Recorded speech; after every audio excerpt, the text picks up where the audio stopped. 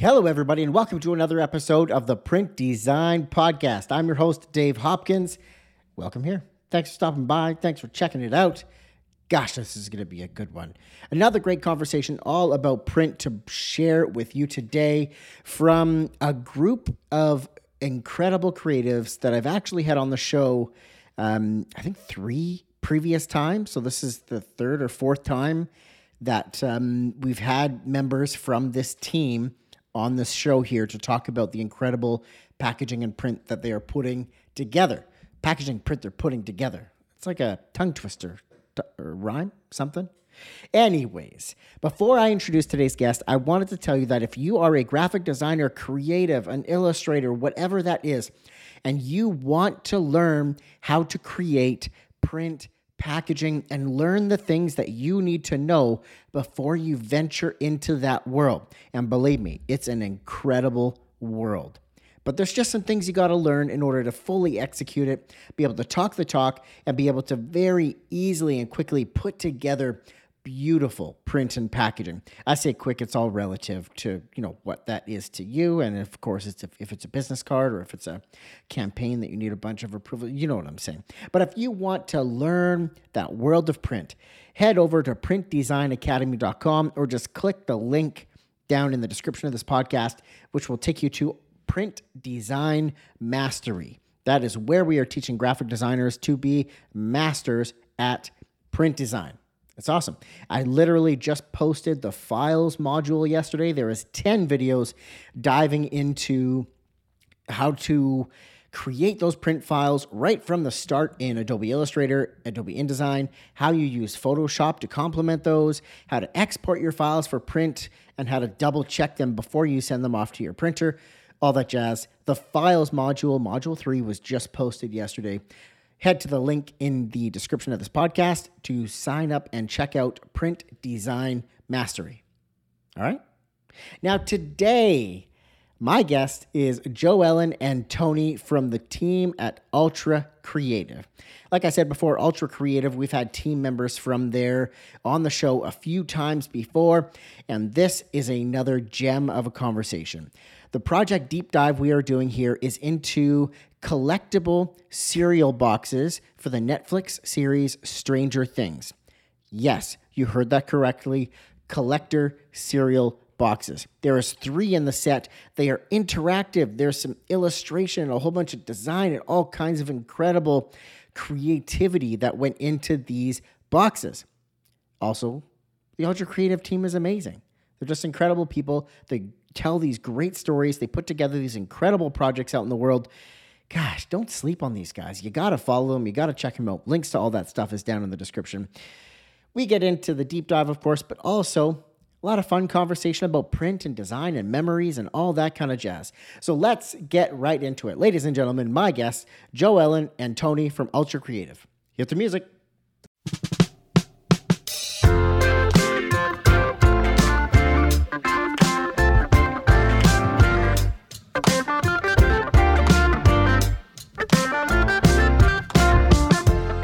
Welcome to the Print Design Podcast, the show where we talk about all things print and packaging. We go behind the scenes with designers and talk about the print projects they designed that really rock their world. From file prep to holding the finished product in their hand and all the key decisions in between. So, let's talk ink on paper.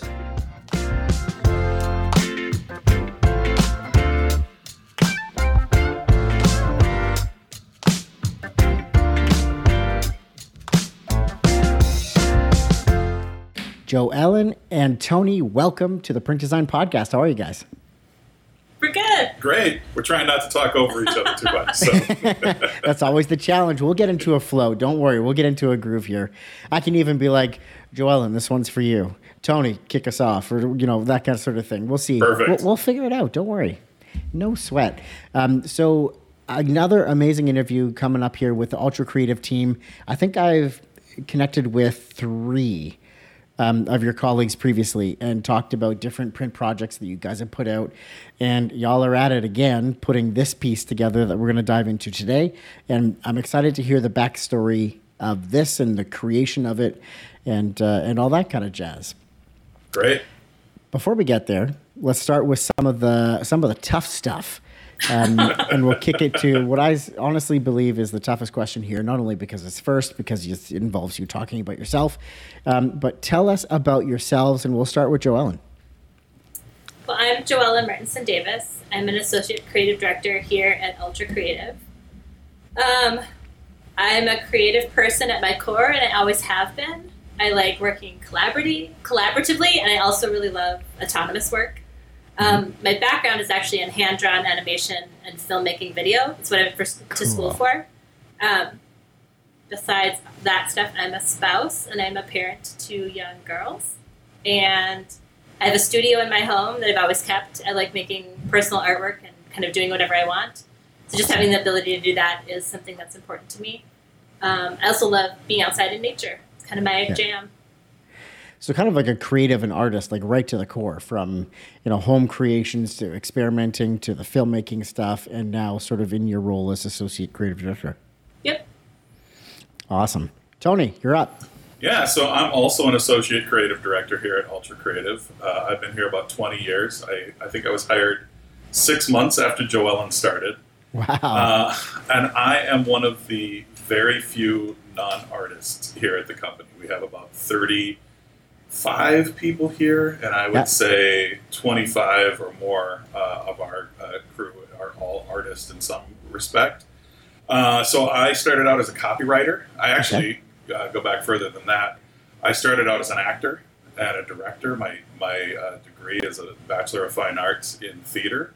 Mm-hmm. And I was doing a ton of voiceover work, and I kept running into all of these horribly written voiceover commercials. I said, I could do better than that. And so I had a cousin who was going to ad school here in Minneapolis.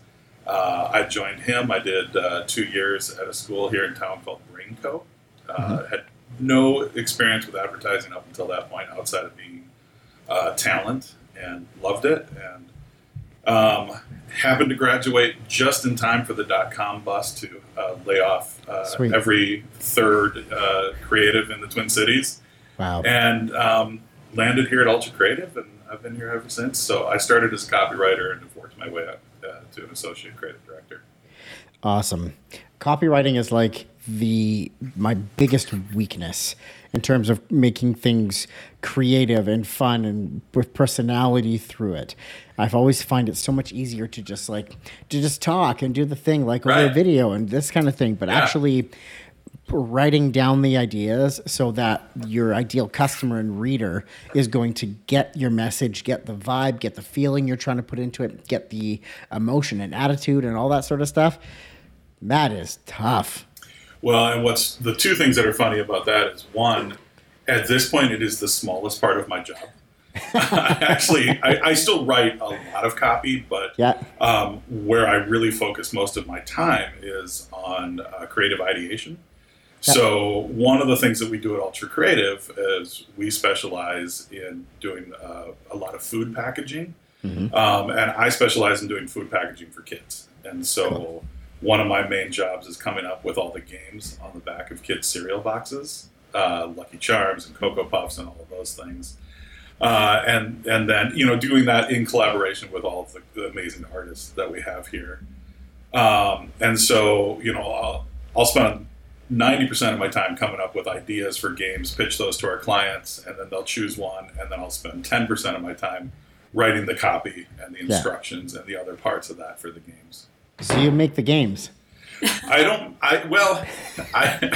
think up the games. We make the games. And then lots of amazing people. Yeah, and Joellen and I have actually been partners in so much of the stuff that we do here for the past 20 years, creating games, creating content, creating campaigns. It's kind of a catch-all of everything that we do. So I've got the Associated Creative Game Team here. Right, exactly. That's awesome. That's so great. So want to kick this back into time a little bit now. And I'm going to ask what your earliest memory of print or packaging is. Maybe something from your childhood, from your teens. Tony, I want to start with you. Sure. So Joellen and I had to look this up. We're trying to figure it out. My first was this set of Legos that I had when I was a kid, and it was the the Lego set 733, which was the number we kept trying to figure out, because there's a ton of these sets that look almost identical, but I had such a vivid memory of this set and all of the blue and red that it had in here, and especially this semi-truck, because I built this semi-truck that is on the front of this Lego case. And every time I think about like growing up as a kid, it's this package of Legos that I think about. You know, I probably got it for Christmas when I was 6 or 7 years old, and it came with this book. Like, you know, now Legos are, you build, it's a Star Wars Lego and you build this one thing. But this was like this 50-page booklet, and you could build dozens or hundreds of things. And I probably built everything in that book over and over again. And so it's just, you know, it is such a vivid memory for me, partially because I brought all of that stuff to life. You know, it was brought to life on that package, but then I brought it to life. So it's just one of those things that just sticks with me. I don't even know that it's great package design in any way, but it is great design because it has such a visceral, emotional experience for me. Yeah, 100%. There's the like Lego creator sets now, which are like the most you could build is 3. Like it's 3 in one set. But I vaguely remember some of the older sets that were just like this book of here's ideas, here's what you can build. Yeah. And I'm gonna stretch this one, but it's almost like print design in a way that you see something on screen or on paper, and you bring it to life in this tactile 3D form. Right? Right. Yep. Well, it's a lot of what Tony and I do, but particularly what Tony does, I think, in this is, right, like you have all these pieces, right? So maybe you get a brief, you understand the concept of what's supposed to happen, you have ideas, and then you're putting all these pieces together in different ways to make something. And so when he has to come up with 24 different headlines, or we've got to come up with 12 different games, or whatever it is, it's sort of taking the same content pieces, right, and building something different from it. So Lego is such a great way to explore that kind of creativity, and it's a good choice for your thing that's inspiring. That's really well, like you thought that out last night. No, I didn't. That's really good. The thing that I think about it is this is what makes me so good at my job, and I think why I got hired, because I was never one thing. I was never a copywriter. You know, I was always somehow a visual creative, right? Like I used to do mosaics out of broken tile pieces, and I loved doing Legos. And I was never good at anything, but I tried everything. And so I think that you know, that well-rounded sort of creative attitude towards life, I think, is what makes me so good, because every day of my job is something completely different, and it's always trying to solve problems at the drop of a hat, right? And so, you know, this is where it started, looking at all those Lego pieces and seeing all of the things that could come to life. And then I have twin kids, and they're both 16, and one of them is obsessed with Legos. Like, they watch the Lego Movie 2 probably once a week and have Legos all over their room. So I love watching that legacy carry on for my kids. That's cool. That is a good one. Yeah, it is basically problem solving, puzzle building, right? All the stuff. Yeah. Joellen, earliest memory of printer packaging, anything from your childhood or teen stand out for you? So I'm sure there are things that came earlier than this, but this is something that I really remember. And when I found it for this, to send you a photo of it, it just like sparked so many memories. So I always loved art. I always loved making. My parents both have artistic sides. My dad was a graphic designer as I was growing up. My mom had a minor in art. My parents gifted me, when I was like in second grade, a set of Prismacolor color pencils. And they came in this black case with this like radial set of the pencils sort of pointing in the middle. And then the thing that is really designy about it, besides it being like a professional art supply, is that the case had this like glossy cover that you pulled up and over, and it sort of made a stand to open so that your pencils were all sort of right before you, like a fancy artist. And I loved the way it looked. I loved the way it felt. I loved the way it smelled. And for me, at that point, I think in my life, it was also like my parents were very encouraging of me, but then they gave me this essentially professional tool. Like these weren't Crayola crayons, right? This was like something that my dad would use or something that, other artists would use. Yeah. And it was mine, and I took really good care of it. I had it for years. I don't have it anymore, but I have new ones now that come in a tin case, which isn't quite the same. Yeah, missing a little bit, right? Yeah. Anyways, it just like evokes a ton of memories of being at the kitchen table. It really made an impact on me. I think that package and kind of its functionality as well as its form, if that makes sense. Yeah, but would you say that like not only those things you listed, but like the items that you were creating, you had that right beside you the whole time that you were creating those things. So there's that connection to that memory of the pencil crayon box and the way that worked, but you're also creating things with those tools that just sort of further strengthen those memories. Yeah, and I mean, I think for me, always creation or creating things was always a very warm feeling. Like I said, it was very encouraged in our house. There were times growing up where like we would all be sitting around drawing together, like when we did dyed Easter eggs or did pumpkin carving or any holiday thing. It was just like a big event. Like everyone did the most thing they could do, like the coolest egg and all that stuff. So I think that it has sort of this family piece to it for me. It also has this sort of like pride in doing my work and this elevation to like being trusted with real supplies. the big kid supplies. Yeah, well, and I like Tony was talking about with his kids and Lego, I try to do that with my own girls and make sure that like, oh, you really want to do this? Okay, well, let's get a real set of this, or, let's get a real this. And not that the other things are kid stuff necessarily, because you can have fun with them, but I think it elevates you. Yeah, just fostering that creativity. Yeah. Love it. So I want to move this into sort of like the print project category and ask you guys if you have had any sort of more recent packaging or print stuff that you've come across that you really enjoyed or has really surprised you. Sure. Yeah. I'll go first. So for a packaging design mind, that's such a hard question, only because like my wife hates going to the grocery store with me because every trip down the aisle is like, oh, hang on. Oh, I gotta look at this. I gotta look at this. Yeah. So I stumbled across Wilco just released a whole bunch of stuff for the anniversary of Yankee Hotel Foxtrot, that album, and one of them was this Wilco's. And we see tons. I mean, everybody sends us every parody cereal that's ever made out there. We see all the time. Yeah. But I had never seen anything quite like this before, and I just loved it so much. And the illustration style, and then I love what they did with the back panel, doing this just one visual that's so deep with all of the illustration that's in there and all of the little Easter eggs that you can kind of run through and find. So this was one that kind of really tickled my fancy just in the last week when I saw it. How many boxes did you buy? I haven't yet, and I don't know. I haven't looked to see if it's online. I know that it's for sale at some market in Chicago, and that might be the only place that you can get it. There's also a beer. What was the beer called? Jesus Don't Cry lager. and then some gummy fruit snacks. I am trying to break your heart. Gummy fruit snacks.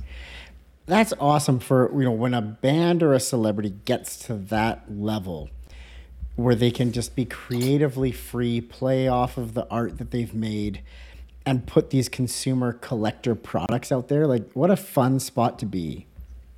Well, and so often when we see this happen, it ends up being sort of either kind of a really cheesy knockoff of an existing cereal or, kind of a cash grab for a property that's out there. And I just thought that this one was so clever and nicely done, and it's such a collectible piece.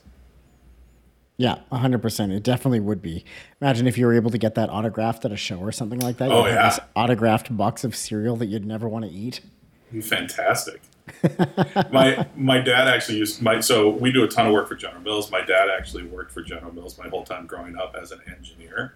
and worked on a ton of, like he was one of the people who launched fruit roll-ups when it first ever launched. He was on the team that designed the plant that made fruit roll-ups for the first time ever. And so growing up, we had all of these, like when the Twins won the World Series, we're out of Minneapolis, when the Twins won the World Series and we're on the box of Wheaties, he got a box, and then the guys in the shop made lucite covers for all these cereal boxes. So growing up, like our decorations in our house were all of these lucite covered cereal boxes. So I could picture that would be the thing. If I ever got a signed Wilco cereal box, it would get its lucite cover and sit on the fireplace mantle.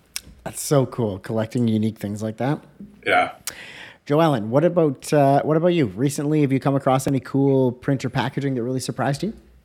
Yeah, actually, it was like, I'm going to say maybe it was like the beginning of June. I saw this Moo-less protein at Fresh Time, which is a grocery store, one of the kinds of grocery stores here. Mm-hmm.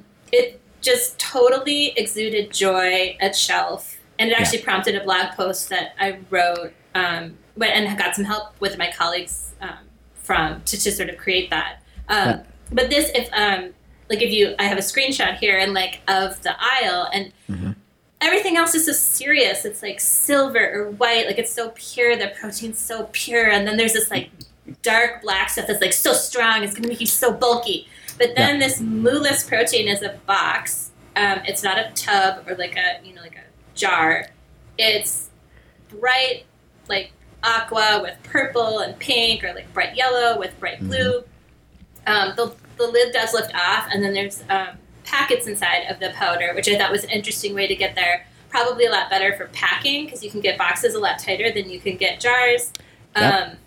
Probably weighs less. The lift on the box felt really nice. Like when I lifted it off there, it was just like, they found, what we would say is the white space in the category and just really went hard for it. And it is so eye-catching when you're looking at that shelf. Like that's the thing that's different. That's what's going to get your eye. The design probably isn't for everybody, admittedly. If you're like, want to go really strong in your protein, maybe you don't want this like pastel fun box, but it just did something different than anything else. And it really caught my eye and prompted thinking about how do we bring joy to the aisle through packaging. That's a great one. And that almost seems to be like a trend that I'm seeing in consumer packaged good stuff. And you guys are the experts in this, so please jump in and tell me if I'm crazy or not. But a lot of companies using fluorescent Pantones, bright pastel colors, really just getting out of the black and the silvers and the yellows, just like boom, big, like bold colors that you're not used to seeing in a particular category on the store shelf. Yeah, we were just talking about this. There was an article that we were reading that there's sort of a backlash. We went to such simple and austere, clean design, which really stood out on shelf for a long time until every brand went and did the exact same thing. Yep. And now we're starting to see that take a turn where the brands that are really starting to do interesting, colorful, playful stuff is what's really starting to break through on shelf. Yeah, we've seen in that blog post we talk about, we didn't do these packages, but we talk about the Goodles package, which is like a mac and cheese that has more protein in it, and they're like electric orange color and like bright cyan with like a kind of funky roller skate logo that says Goodles. And there's some other ones in there too, and I think it's also happening. One of the things that we talked about recently with some colleagues is that we're seeing it, especially like in the organic or vegan spaces, where previously to be in that category, I think people would have wanted to sort of have that craft paper background, like feel very organic. I'm putting air quotes around that, like where you can sort of feel this, like it's from the earth. But now I think that Gen Z, millennials, people shopping today just expect that as greens fees, that you are already organic. You don't have to look that way. You can be bright red, you can be bright blue, you can have crazy fonts, really fun colors, and sort of get a brand identity in that way. And it's not wrapped up in what the ingredients are, because that's already inherent in where you are in the aisle, if that makes sense, right? Yeah, honestly, packaging needs to be fun. Yeah. Like on it, I don't mean to get political or whatever the term is, but it just, the world at times recently feels very heavy. So having fun consumer packaged goods products sort of just brings that little bit of joy in some monotonous task of just picking up some groceries on the way home. So I think there's an element of that to it as well, and why you're seeing a lot of these brands go with these bright colors, and they're friendly and happy and approachable. Well, and this is one of the things we do on a weekly basis. We have all of our creative staff. We have a get together every Wednesday now that we've all been working from home, and part of that is sharing. Everybody just kind of shares out what kind of unique and interesting and fun packaging they've seen throughout the week. So it's always such a great inspiration, and we're seeing more and more of this. Again, just colorful and fun and playful, even outside of the categories that where we really thrive in that kid space. We're starting to see it move into a lot of categories where you wouldn't normally think, oh, they're going to have fun with it, and even like medicine and medical things. Yep, 100%. So I want to move into a little bit of story time now. And just the last question before I do a deep dive into this project that we're going to talk about here. And let me preface this question. The reason I ask this is not to try and pull out a terrible experience or cause you any stress or anxiety. It's just for sharing stories with designers who are wanting to create print so that they can see some of the potential pitfalls or mistakes that can sometimes be made and try and avoid them in the future. So with that said, is there any projects that you guys have been a part of that did not turn out as you'd hoped, didn't go well, went sideways somehow? Can you share one of those stories with us? Yeah, we can. Sure, we got lots of them. We do. I will say, because we work in consumer packaged goods and we work with such large companies, that we do have a lot of backstops in place to generally prevent things from failing, right, or not going very well. So that's sort of a caveat to some of this. But Tony, do you want to talk about yours? Sure. So one of the cool parts of our job is that we get to basically every blockbuster movie that you have seen in the last 20 years, we probably had some kind of an involvement with it. So we get to work with Disney and Lucas and Marvel and Nickelodeon and all of these other brands to bring that stuff to life. Yeah. And one of the coolest things we've ever got to do is when they relaunched the Star Wars franchise. Okay. We were heavily involved in that. Joellen and I actually got to spend some time out in California with Lucas, and we ended up actually making some TV spots, and we created some whole well-rounded campaigns for all this stuff. One of the biggest parts of that was a promotion that we did with Go-Gurt, where they had glow-in-the-dark lightsabers on the Go-Gurt tubes. And then we did a whole bunch of unique front panels for each of the different flavors of Go-Gurt. So there was all of these collectible Go-Gurt boxes. And if anybody knows Go-Gurt, it's always green. Green is the color of Go-Gurt. That's what it looks like on the front of that box. Yeah. And we said, no, we got to do this really cool collectible black Starscape packaging. And we fought really, really hard for this. And it's funny because this, in so many ways, this is, to me, is a really successful package. I think the package is gorgeous. It got a whole bunch of attention on design blogs and stuff, and people loved it. It didn't sell. And General Mills came back to us and they're like, this was kind of a failure in terms of sales. We designed cereal packages for this. This was, like I said, it was a whole integrated campaign. Everything else did great. The Go-Gurt did not sell. And so what they figured out afterwards was so much of this Go-Gurt ends up in the, not the frozen section, but the refrigerated section, down in a lower well. Yeah. And people just wouldn't see it because it was dark and it was black packaging in a dark well. And people just were not seeing that in a sea of, all of these other kids' yogurt options. And so it just killed us. This thing that we fought so hard to make happen, and just didn't see it. Didn't see where this pitfall was going to lie. And then from that ended up sort of we went through a whole process of, all right, what are the standards for what is a Go-Gurt package, right? Like, how do we do promotions on Go-Gurt? How do we ensure that we get the credit for having these equity characters, these partnerships that we're doing, but we don't lose the Go-Gurtness of Go-Gurt? And so when you go to the grocery store now, when you look at the Go-Gurt, there is a system in place for how to really make that Go-Gurt pop off shelf, definitely be identifiable as Go-Gurt, but also really celebrate whatever the partnership is that we're doing. Wow, because like you're right, looking at this package, like it looks brilliant. Right. It looks great. Yeah. But just due to the actual placement of things, or the placement of the product, I should say, in the store, it just didn't find the visual that really it needed. Yeah. Yeah, we build shelf sets and things like that, or we'll have aisle sets and stuff. But even in that case, you know, those are sort of like best case scenario views. You know, where when you really go to the grocery store shelf, or when you really go to the dairy aisle, there might be packages missing. There might be stuff turned on its side. Like, it's a lot more haphazard. It's a lot more 100%. chaos, right, than what we see. And so we wouldn't even necessarily have seen that in the process that we have.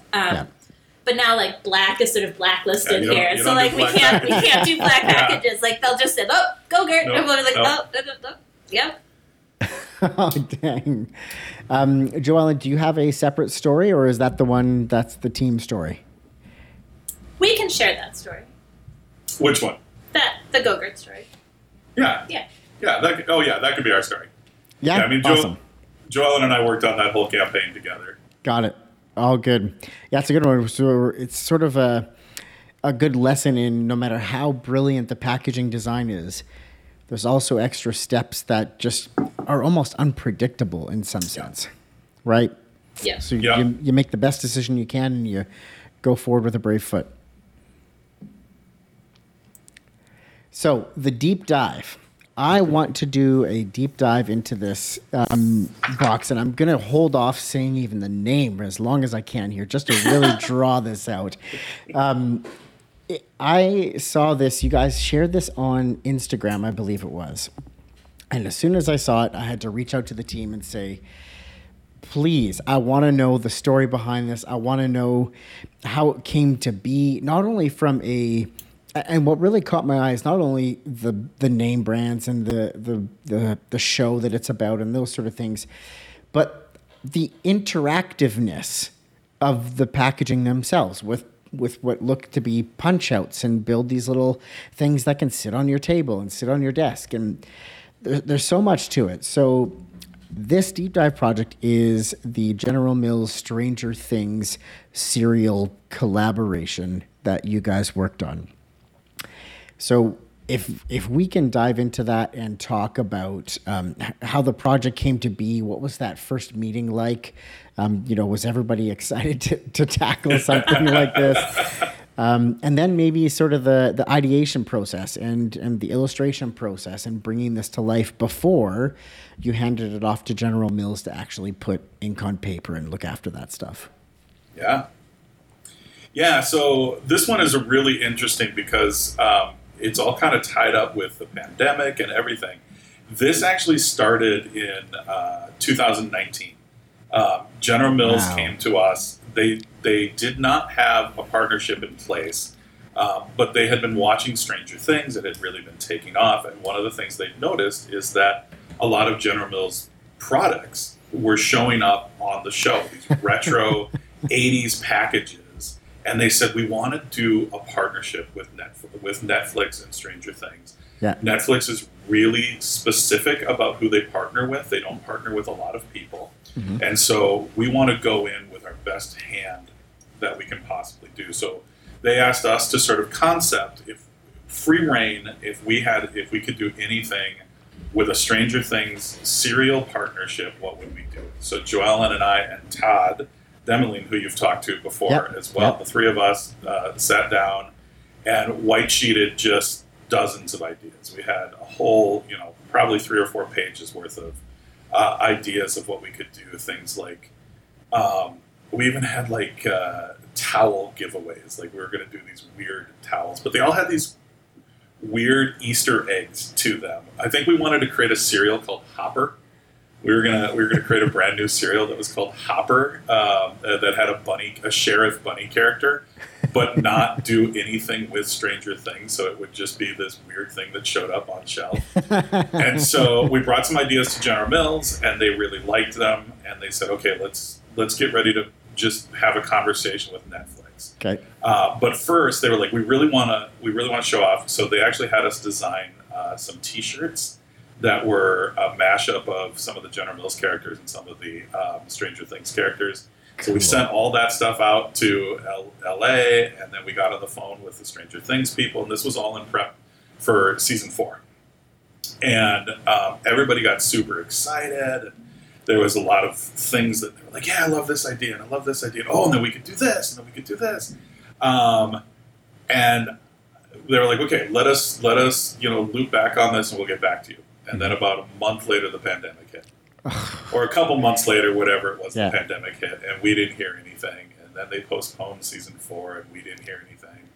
And we all went home, and we started working from home, and we didn't hear anything. And then in the meantime, we ended up doing this crazy project with Marvel, which was Loki Charms. Okay.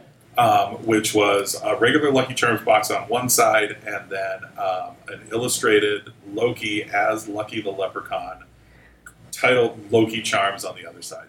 And it was one of the first times that General Mills has done this, where they sold an exclusive product online, kind of as this fan art, fan service kind of a thing. Mm-hmm. And it sold out in less than 3 minutes.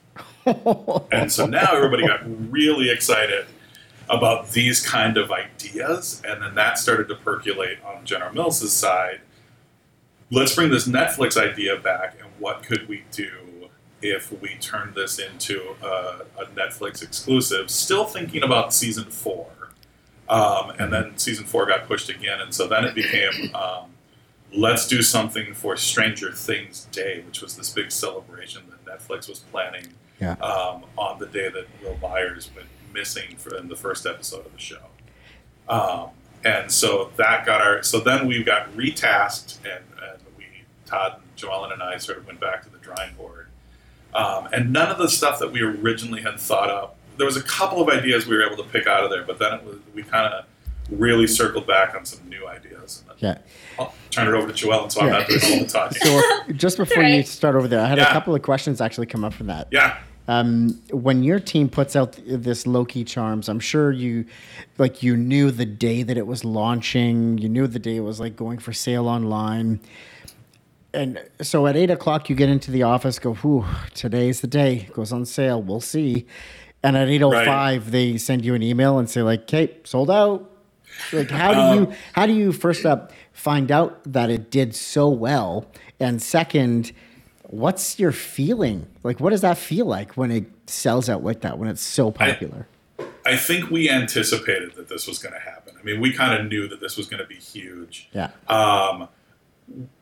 We didn't hear it from General Mills for a couple of days, actually, but it was all over, every fan blog in the Marvel universe. Oh my God, this is coming. This is happening.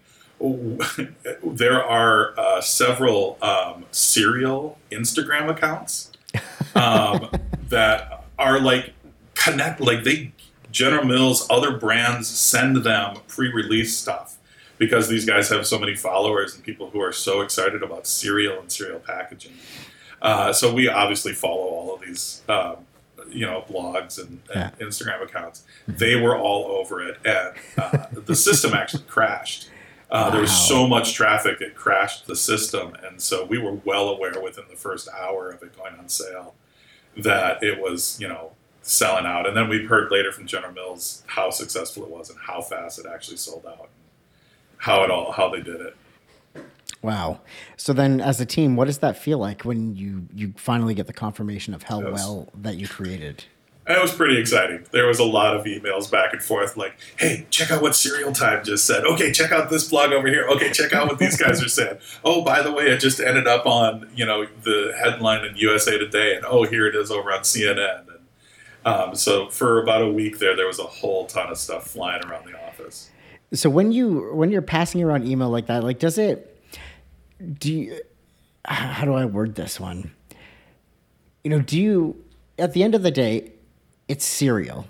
So do you guys think, like, when you're seeing stuff like that happen and the hype about it in Instagram accounts about cereal and things like that, do you sort of like look at it sometimes and go, I can't believe we get to create just like fun stuff for cereal. Yes. Like, it's just so fun. We have this saying all of the time. It's like, I can't believe this is our life. I can't believe we're talking about, well, and because we take this really seriously, like, you know, one, we're super fans of the stuff. Like, one of the things we get to do is we get to work on a lot of the monster cereals, Count Chocula and Frankenberry and Blueberry.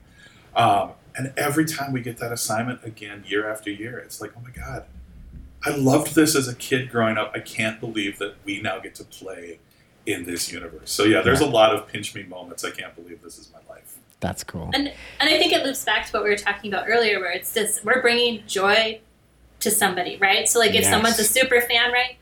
And we can talk more about that with the Stranger Things stuff too, but like really bringing that to life in a way that honors their fandom and honors the like love that they have for this equity, but also for everyday items, right? Like making sure that whatever's happening on the back of Honey Nut Cheerios or whatever's going on, that it's interesting and engaging and is bringing that piece of joy or bringing that moment or bringing comfort. A lot of the stuff brings comfort to people.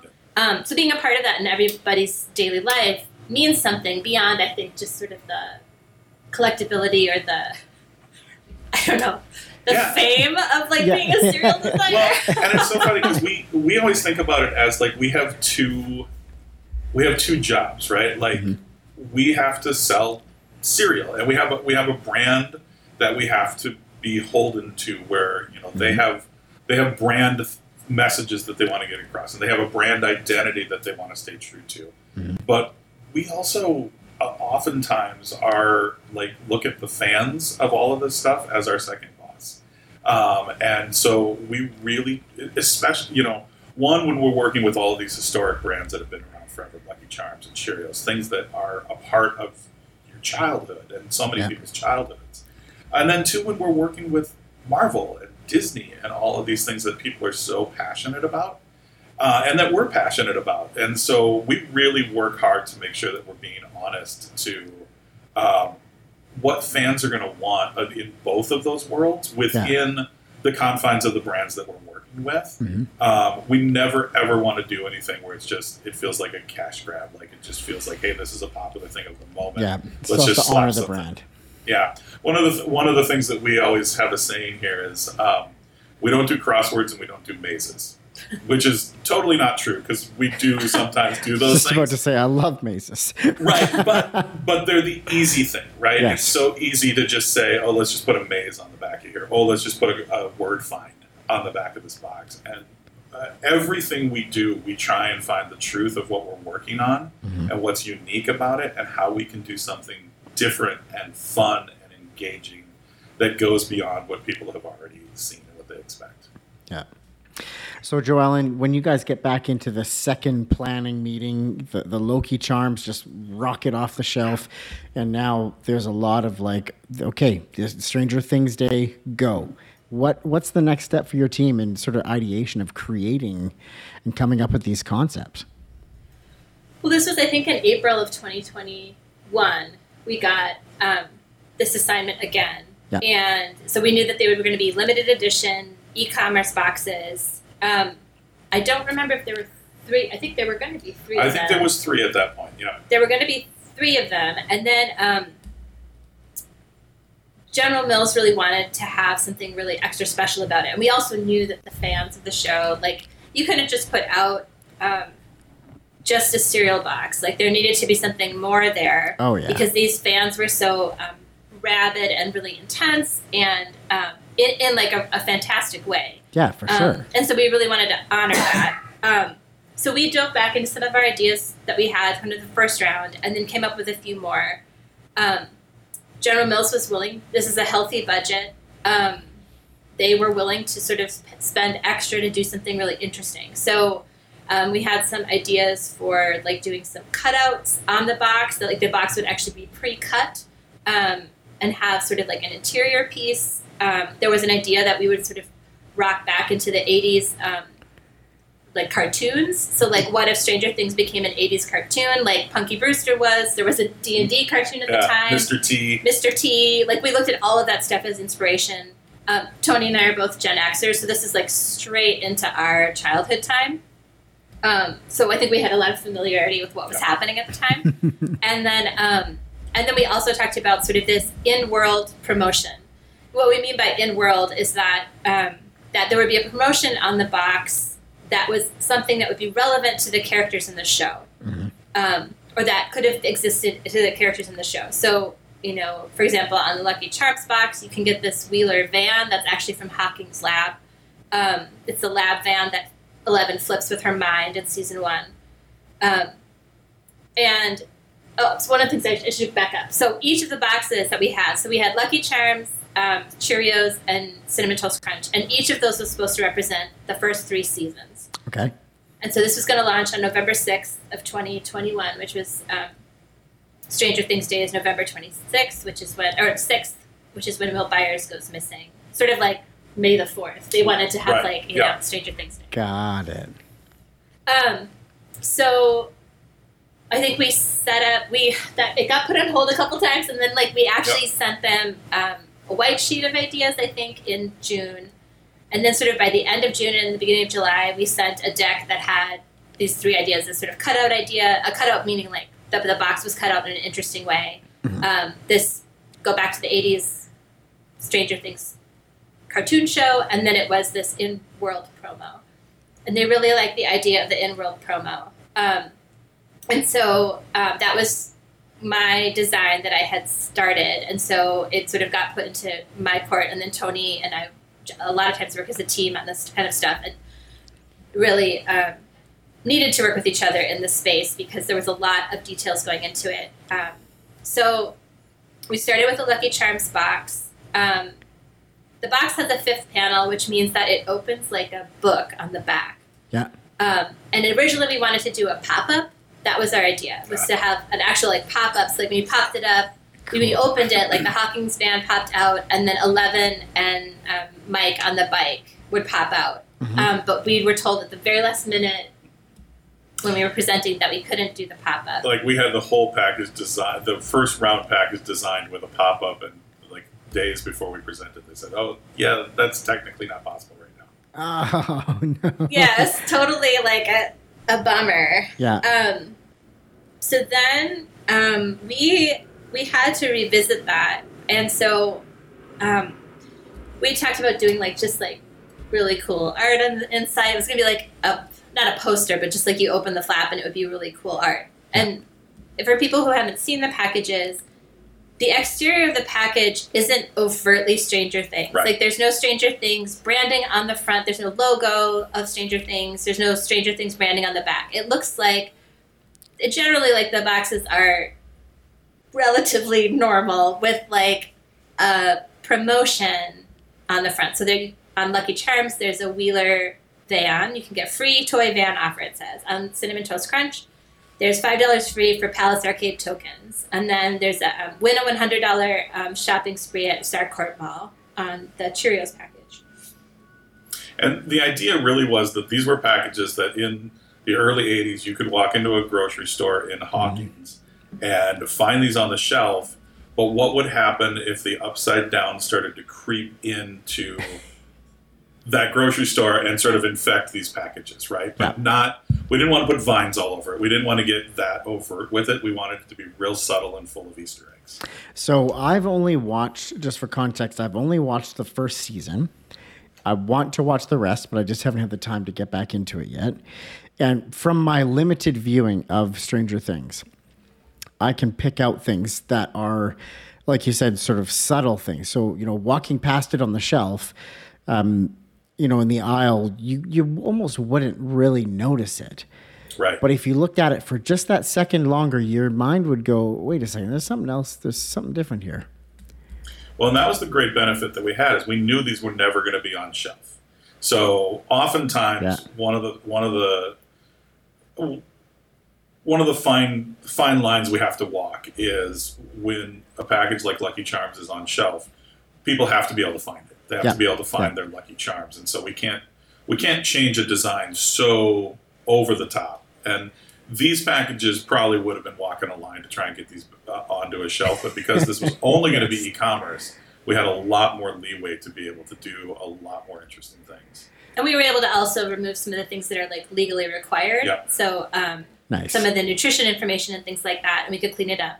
But to your point, like on Lucky, so it looks like a package that was, so we did a lot of work researching we really what did. package would have been on shelf at that time in that year of Stranger Things. So like Wow. this is what the package would have looked like, would have had this style Lucky, would have had this kind of style bowl.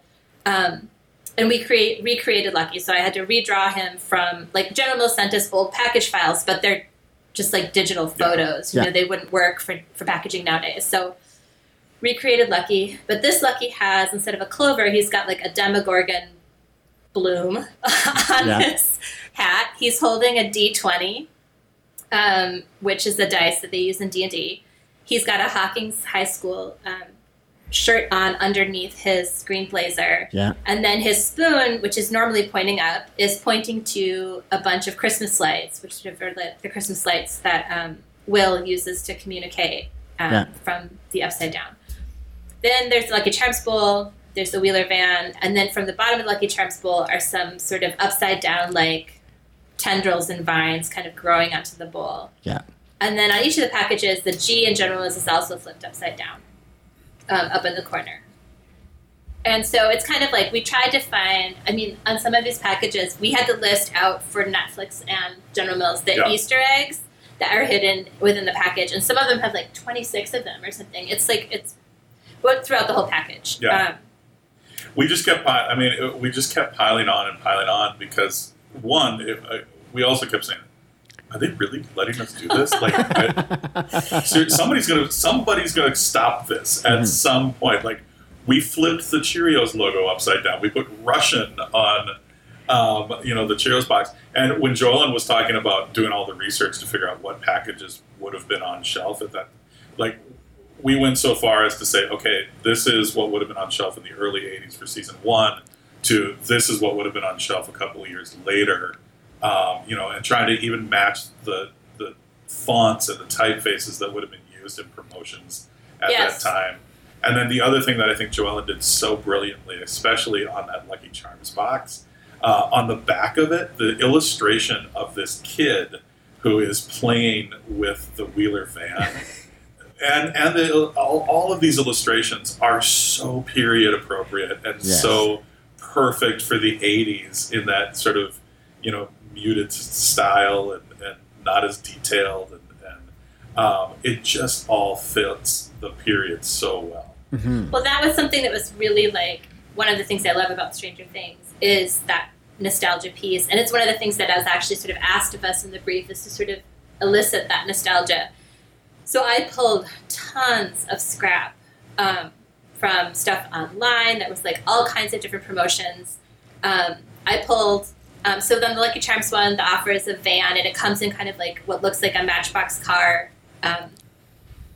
like, what do you call it? Like a clamshell, a little blister pack. Yeah. So I went and purchased now, like in the aisle, Hot Wheels and Matchbox cars and brought them home, and I photographed them from different angles. That's a full illustration of the van, but like, and then I looked at like dirt bike manuals from the 80s. I was looking at like car racetrack stuff, like just to get the vibe right? Yes. Like I wanted to make sure that it delivered hard. And then we came up with the idea of calling it Wheeler, which is Mike's last name, Mike and Nancy's last name, and so it just kind of like a little kiss on what that is. So and then, now, were people actually able to get the actual van? Like, did they actually do some die-cast vans? No, unfortunately, early on there was some talk about that. Yeah. Because we came up with this idea of doing these promotions, right? That was kind of where the hook lied. But we set them up as expired promotions. Again, the idea was that these were packages from the 80s that had just been unearthed, found in a back room somewhere. And so all of the promotions had expiration dates on them that were in the 80s, so that they were all void. But they did, for a little while, they did think about, all right, is there a way that we could get this stuff made? and timelines just weren't going to work out. Yeah. But because that was happening simultaneously, packaging production timelines are so far out there. Like whenever we're doing something for a holiday packaging, we start that in like April or even earlier the year before. So we had to get these packages to print before they were going to know for sure if they were going to be able to fulfill. And so we kept it vague, and then we did the redemption as a 1-800 number. Yeah. And they said, let's have this be a viable 1-800 number, and if we can make this work, that we can do redemption, great. And if we can't do the redemption, then what else could we do with this 1-800 number? And so Joellen and I pitched a few other ideas, one of which was that you would call in and you'd get like a recording, and then something horrible is happening in the background. You're like calling Hawkins Labs, because all of these were somehow tied to Hawkins Labs. Like that was who was the ultimate person offering the promotion. Yeah. And so then you would like hear in the background this like Demogorgon attack or something else would be going on. And they didn't follow up with us on what they ended up doing with the 1-800 number until it launched. And they kind of took that idea just a slightly different direction. They ended up doing a choose your own adventure. Okay. So you called in. We actually wrote a bunch of scripts too, didn't we? Early, and then you called in to that 1-800 number, and it was kind of like what we had originally pitched, was this idea where you got like an operator, and then something horribly went wrong, and you got a dial tone, and then it came up with this. Here's what's happening. Now choose which way you want to go. Yeah. And you were trying to stop this sort of apocalypse from happening through a phone tree. If I phone in now, is it? As far as we can tell, it's not active anymore. Ah, dang. That's a super bummer. Yeah, 100%. I was like, if it goes through it right now, I'm phoning now. We're just gonna Yeah. And it's deep. My kids and I did it. We probably tried for like 45 minutes, and we never got to a solution like where we saved the world, where we survived, right? Because you keep dying. You get attacked by a Demogorgon, but we went through it for quite a long time and didn't exhaust all of the channels. Yeah. So on these boxes, I see that there's sort of that fifth panel that you were talking about on all of them. Mm-hmm. And I have a photo here of what I believe is the Lucky Charms box, right? Where it's got the actual like pop out characters and things like that. What did the other two have inside this fifth panel? We have the boxes here with us. So I think you could see. So we'll do Cinnamon Toast Crunch next because that's the second season. Yeah. That has Will inside with the Tunnel of Terror coin flip game. Okay, so that's this big illustration here. That's so cool. Yeah, so the idea here was that you could get free tokens to the arcade in Hawkins. And so then we created a Tunnel of Terror video game. And then that was kind of what you were playing on the inside of the box. Yeah, well, that's the where the kids are kind of gathered around the video game cabinet, Tunnel of Terror. And then that map that's there, that's actually the map that Will makes in the game, in the show. And then we just sort of pretended that it was like a video game that you could play when you were there. Which was, again, you haven't seen season 2, but a lot of season 2 takes place in these tunnels below the city of Hawkins. Oh, cool. Okay. And so it was very much tied to what was happening in the season 2 storyline. Got it. And then season 3 is this big illustration of 11 and a Mind Flayer inside the Starcourt Mall. And then you're going to seek and find the Russian soldier icons, the little logos. Yeah. And so they're hidden kind of all over in that illustration. That's so cool. One of my favorite parts of this then is sort of this Russian invasion is of the Starcourt Mall is a big part of season 3. It doesn't spoil anything for you. But so we really wanted to set up this back panel as if it was written by non-English speakers. And so the copy here is, families, friends, teenagers come together to shop, hang out, dine, and enjoy. Featuring America's favorite place to cool down, Scoops Ahoy Ice Cream Shop. Try the USS Butterscotch. It is out of this world, says Steve Harrington. One of the finest shopping facilities in America and beyond. And then when you get into the fine print down here, it gets really weird and bizarre as you go. So you guys design these things, you pass them off. General Mills goes ahead and prints them. They get put up online. They go for sale on Stranger Things Day. What happens? It was kind of a slow burn, a little bit. It was interesting because part of it was there was so much going on for Stranger Things Day. So there was in-person pop-up in LA and in New York. And the cereal boxes were for sale along with just tons of other stuff. Yeah. And then they were for sale online on their website with tons of other stuff too. And the price point was... Well, it was like $19 a box. It's $19.86. Oh, that's right, $19.86. That's right, $19.86 a box. So if you wanted it and you wanted all thray, I mean, it's like $70 once you worked it out. And so we'll just say that like we maybe would have handled that differently as to how like it's for the collectors thing. It's for the collectors, right? So somebody who's like, oh, that would be kind of novelty and cool is going to look at the price and go like, oh, we're not for that.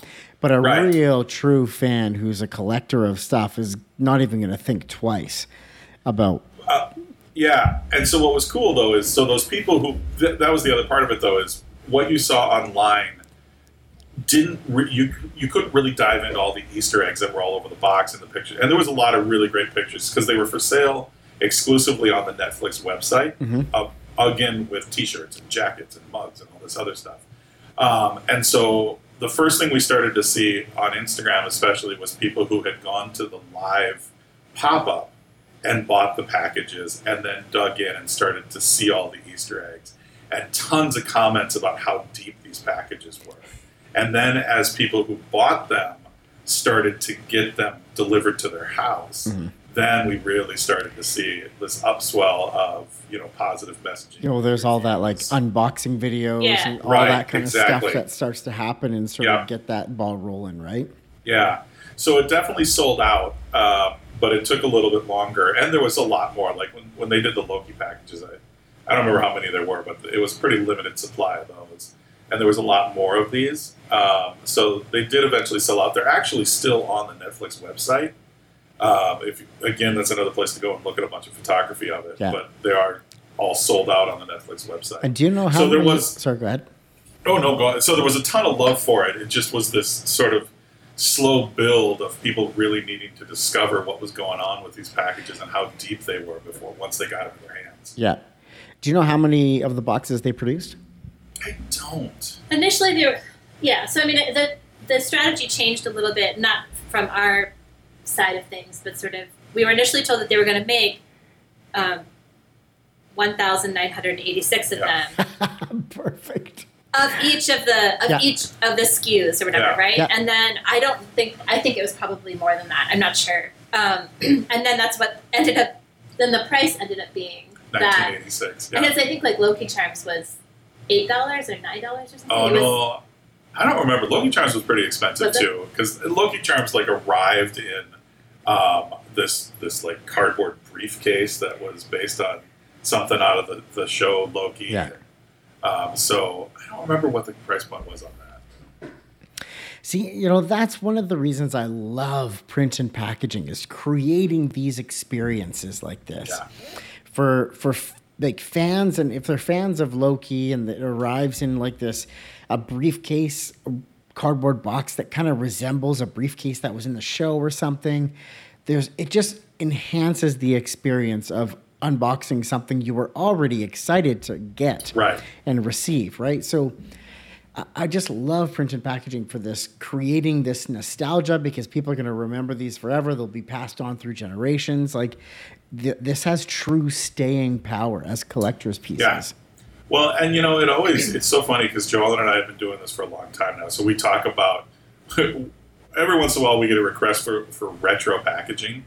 And, people will talk about, we want some retro packaging from the early 2000s or from the 90s. And we're like, Yeah, we created that original packaging. But I'll go. So many times I've been in like an antique store or something, and I'll see packaging that we created, on the shelf, selling for $30 because it's something. Or you see it on eBay, when cool packaging goes out and it sells on eBay.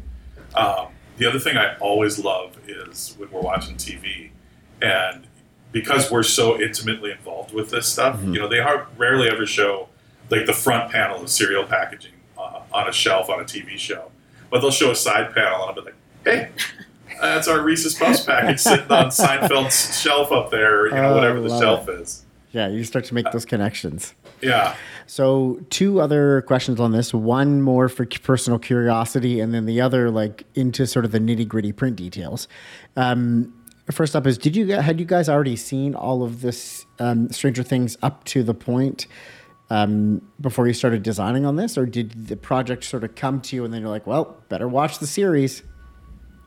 Tony was entirely caught up. Yeah. I was not at that time, but I had like a pretty good hunger for to do the illustrations of the characters. I was pulling like screenshots, tons and tons of screenshots, tons and tons of key moments, understood like the plot points, had to go in and like have all different kinds of points of view. What does the inside of that Starcourt Mall look like? What does that mine filler look like?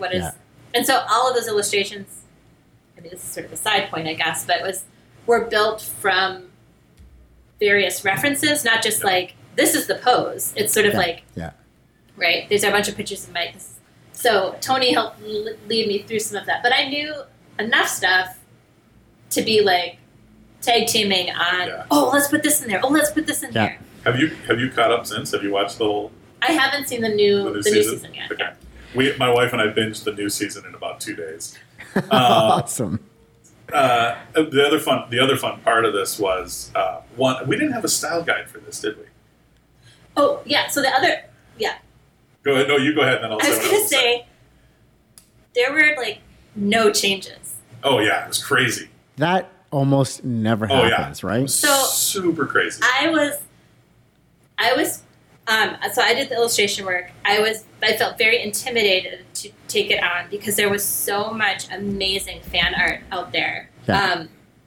It was, and like really amazing creators, really well-known creators. And here I was having to deliver something to like super fans. Yeah. So I had a lot of pressure that I put on myself and wanted to do a great job. But the changes that we got were more so related to like the front of pack and like some small legal changes and stuff. But there was no comments about any of the characters from Stranger Things. I had to change the boy on the back who's like flipping the van. I had to change his hair color from what it was, and then like add some like kind of curls into his hair was a request. But it was, I've never had a project. Yeah, I mean, both General Mills and Netflix were such amazing partners on this and really let us run with a bunch of just crazy ideas.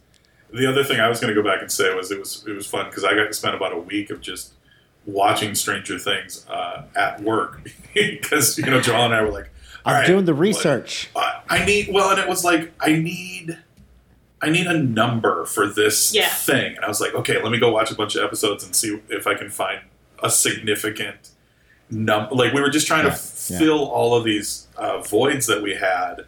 And it was just research to try and figure out, okay, what's the cleverest Easter egg way we can put a serial number on this coupon? Or what's the phone number going to be? Or, how can we just cram even more Easter eggs into it? So touching on the proofing of this, you mentioned that the customer didn't had very little feedback. That's General Mills, but did you need to send this out for approval and review to both Netflix and General Mills, or did they look after that?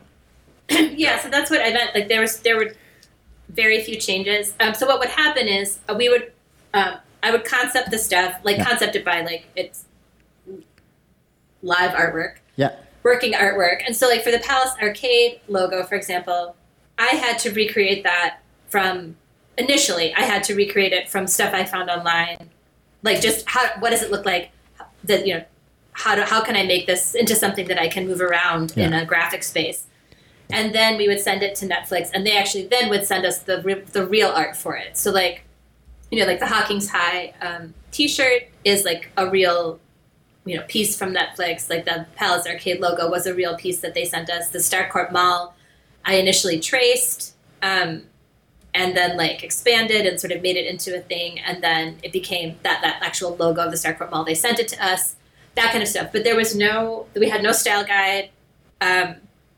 But there was colors. There was kind of like colors for sort of the Stranger Things stuff, like the interior pieces. I used some of their like color palettes for the season.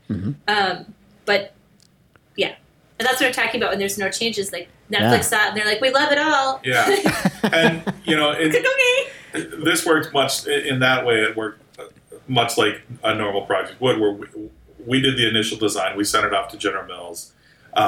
And they might have had some small tweaks for us. That comes back to us. We do some small tweaks. And then they send it off to the partner, in this case, Netflix. And I think when it went to Netflix, it really was, here's just some small details from a legal standpoint that we have to fix. And then it was kind of like, okay, we're ready to go to print. And again, Joelle and I were just like, wait, what? Wait, okay. All right. It doesn't happen like that. No, it never happens. That doesn't happen. No. And I was, I think because when you're depicting, like the kids on the back, or like the promo pieces, right? Like they're not real people. Yeah. They're not supposed to be recognizable. But when you're depicting like 11, or you're depicting the kids on the bike, or you're depicting this real location. Yeah. I felt like I had to, you have to capture it. You have to get it right. And then you also have to like do right by that actor, actress. You also have to do right by like all the props that they have, the costumes they're wearing. Because the fans are that serious about the show that if 11 had the wrong shirt on in that scene, then they'd be like, well, this isn't right. Right, exactly. Right. Yeah. Well, we always, again, I don't beat this over the head, but we always want to make sure that anything that we put out feels like it's coming from a fan. It's from a fan to a fan. Yeah. And especially with something like this. Yeah. So does your team do the production design of this as well? Or do you sort of like preparing it for print when we're talking like layers and colors and Pantones and all that jazz? Or do you just sort of build it most of the way and then somebody on their team sort of adds the finishing touches? How does that usually work? Well, it's kind of like a bifurcated process, at least when we're working with large CPG companies. Yeah. So I had die lines to work with, to set things up in. And then one of our production artists, Todd Schneider, who's been at Ultra longer than we have. Yes, he has. He actually did the production work on this project, I believe. And he, made sure that all the colors were right, like everything's checked out. We've got everything in place that we need to. Because there's actual cereal in there, there is a nutrition panel that has to still be a nutrition panel. And then it goes to General Mills' production partners, and they go through their process and sort of bring it to life. So we don't get to proof these. It's like a standard, well, it's not standard, but like a standard cereal package. Yeah. One thing that did happen is that they were going to use what we call booger glue to like stick the fifth panel back. Yeah. And we knew that might cause or could cause tearing when you opened it. And so they actually used magnetic closures on these. And we were just like, so excited. I was wondering about that because when you were showing me and opening it, when you closed it, I almost heard that little magnet click sound. Wow. So that's usually done by hand. Like that's a pretty, that's not a very automated operation, putting the hidden magnets in there. Yeah, I don't know how those go in. But again, it was a limited run, so it was something where they were able to spend a little more money at a higher price point to really make these things. That's cool. Cool. Man, that's awesome. I'm so glad that we were able to connect and talk about the backstory of this. I got a couple of last questions for you guys. What advice would you give to a designer who is looking at getting into print and print design and creating, maybe it's consumer packaged goods, maybe it's just printing a book or anything? What advice would you give them on where to start with that? Well, I thought about this a little bit. I think there's nothing beats learning on the job. Mm-hmm. But if there's not a job or like a quote unquote real job to be a part of, I think having informational interviews with other creatives is really useful. I think, or just like sitting down with other creatives and talking through ideas or kind of what your process is, understanding what their process is really a great spot to be in. And then I think also like having continual curiosity and continued creative pursuits, regardless of outcome, I think is such a great way to be in the world. Make things to make them, learn to learn, be curious to just find out, how does this work? How could I do this? Look into old processes or figure out a new way in. I think there's so many ways to be engaged in graphic design or in the design world, even if you're not literally in the design world. Yep. And I'm not a designer, but I work with tons of designers. I've watched folks come and go, and I think the two things that the people who are really successful, they have. One is they have found their voice as a designer. It's so weird because we're working with. We have to sort of recreate a brand's identity so often, and it doesn't feel like you have that opportunity to sort of have your own voice in a lot of CPG package design, but you really do. And it's also what gets your foot in the door. Like everyone here that we work with, they can kind of do a little bit of everything, but they all have their own design voice. They have. It's not even their specialty; it's just sort of who they are. And so, finding what that is for you, I think, is really important, and being able to lean into that, especially as you're putting a portfolio together, and being able to speak to that. And then the other thing is just like Joellen was talking about, constantly pursuing artistic pursuits outside of whatever your career is, because we have Todd, who you've worked with before, started his career as a comic book artist, and still is constantly doing character creation and all of those kind of things. We have people here who are sign makers and woodworkers and have all of these amazing other creative pursuits that keeps their minds fresh, and keeps them in a creative space when you're designing your 100th Cheerios package. Might sort of get you down just and not even that it gets you down. It's not the most creative outlet sometimes. Even though can be a creative challenge to find a new way in on something like that. But having those other creative outlets in your life are really important as well. Yeah, great pieces of advice. The last question I wanted to wrap up here with is, where can people find out more about Ultra Creative and the work you guys are putting out and some of the special things you have going on? Yeah. So the best place to start is our website, which is simply ultracreative.com. And we do our best to sort of refresh that as much as we can. You can find all of our Stranger Things packaging is one of the featured packages on there right now. So there's a ton of photography. And the website has both some really deep dives into some projects that we've worked on in the last year or two. Cool. And then just a ton of other art. And then we also have our Instagram. And that's ultra_creative on Instagram. And we try to do a pretty good job of putting things out a couple times a week. Lots of different kinds of packages. We work with lots of different brands, big and small. And so there's lots of different things to find there. To wet your design whistle. Yeah, and the other thing that we have really worked really hard at is sort of getting the Ultra voice and personality out there on social media. So, and Joellen's a huge part of that. So we actually put out, I don't know, how often do we do blogs? Do we have a set schedule for releasing blogs? Blogs right now sort of come as they are, but we've got a couple different pieces that we do on a regular basis.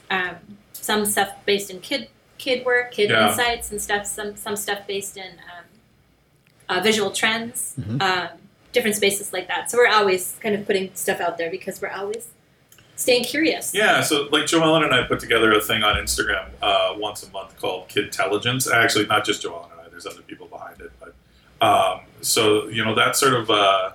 Something interesting or a kid trend or something that just sparked our curiosity in that month, and then we kind of do a deeper dive into that and kind of put it out in the world. It's oftentimes for our clients to just know what we're thinking about, but there's a ton of stuff out there if you want to kind of dig into the Ultraverse. No Ultra Creative podcast yet? No Ultra Creative podcast. I tell you what, we are very fortunate that we are really busy. So we're a small studio. We're less than 40 people, but the output that we put out is rivals, some of the biggest agencies around. It's kind of incredible how much work we end up putting out on a yearly basis. And the cool thing is we work with some of the biggest companies in the world and some of the biggest entertainment properties in the world. Yeah. But we also work with a lot of small startups, and we do a lot of brand creation for folks. So there's a lot of people who have worked at General Mills and then go off and start their own companies and have enjoyed working with us, so they come back and let us help them launch their new brands. And so we don't have time for podcasts. We're kind of constantly hopping. Yeah. That's awesome. Joellen, Tony, thank you so much for making the time to be on the show today and to share the story behind this Stranger Things cereal packaging with us. Great visuals, great work on this. It's just an incredible piece of collector merchandise out there that is right in my sweet spot of print. So I absolutely love it. So thank you again for being my guest today. Thanks for having us. Thanks for having us. This was great. All right. That is the end of today's episode. A little bit of a longer episode than usual, but we had to fit all that goodness in. Again, if you are a graphic designer, illustrator, creative, whatever it is, and you are looking to get into this world of print and packaging design, do not sleep on Print Design Mastery. That is the program that we have put together to teach graphic designers to be experts in print, masters in print, if I don't say so myself. There is a direct link down in the description of this podcast for you to go check that out. Sign up, join us, start learning. And I just posted the files module yesterday, so you can get right in to that file work and learning how to create this stuff on screen and how to get it to translate to paper. All that jazz. Thanks again, and we'll see you soon.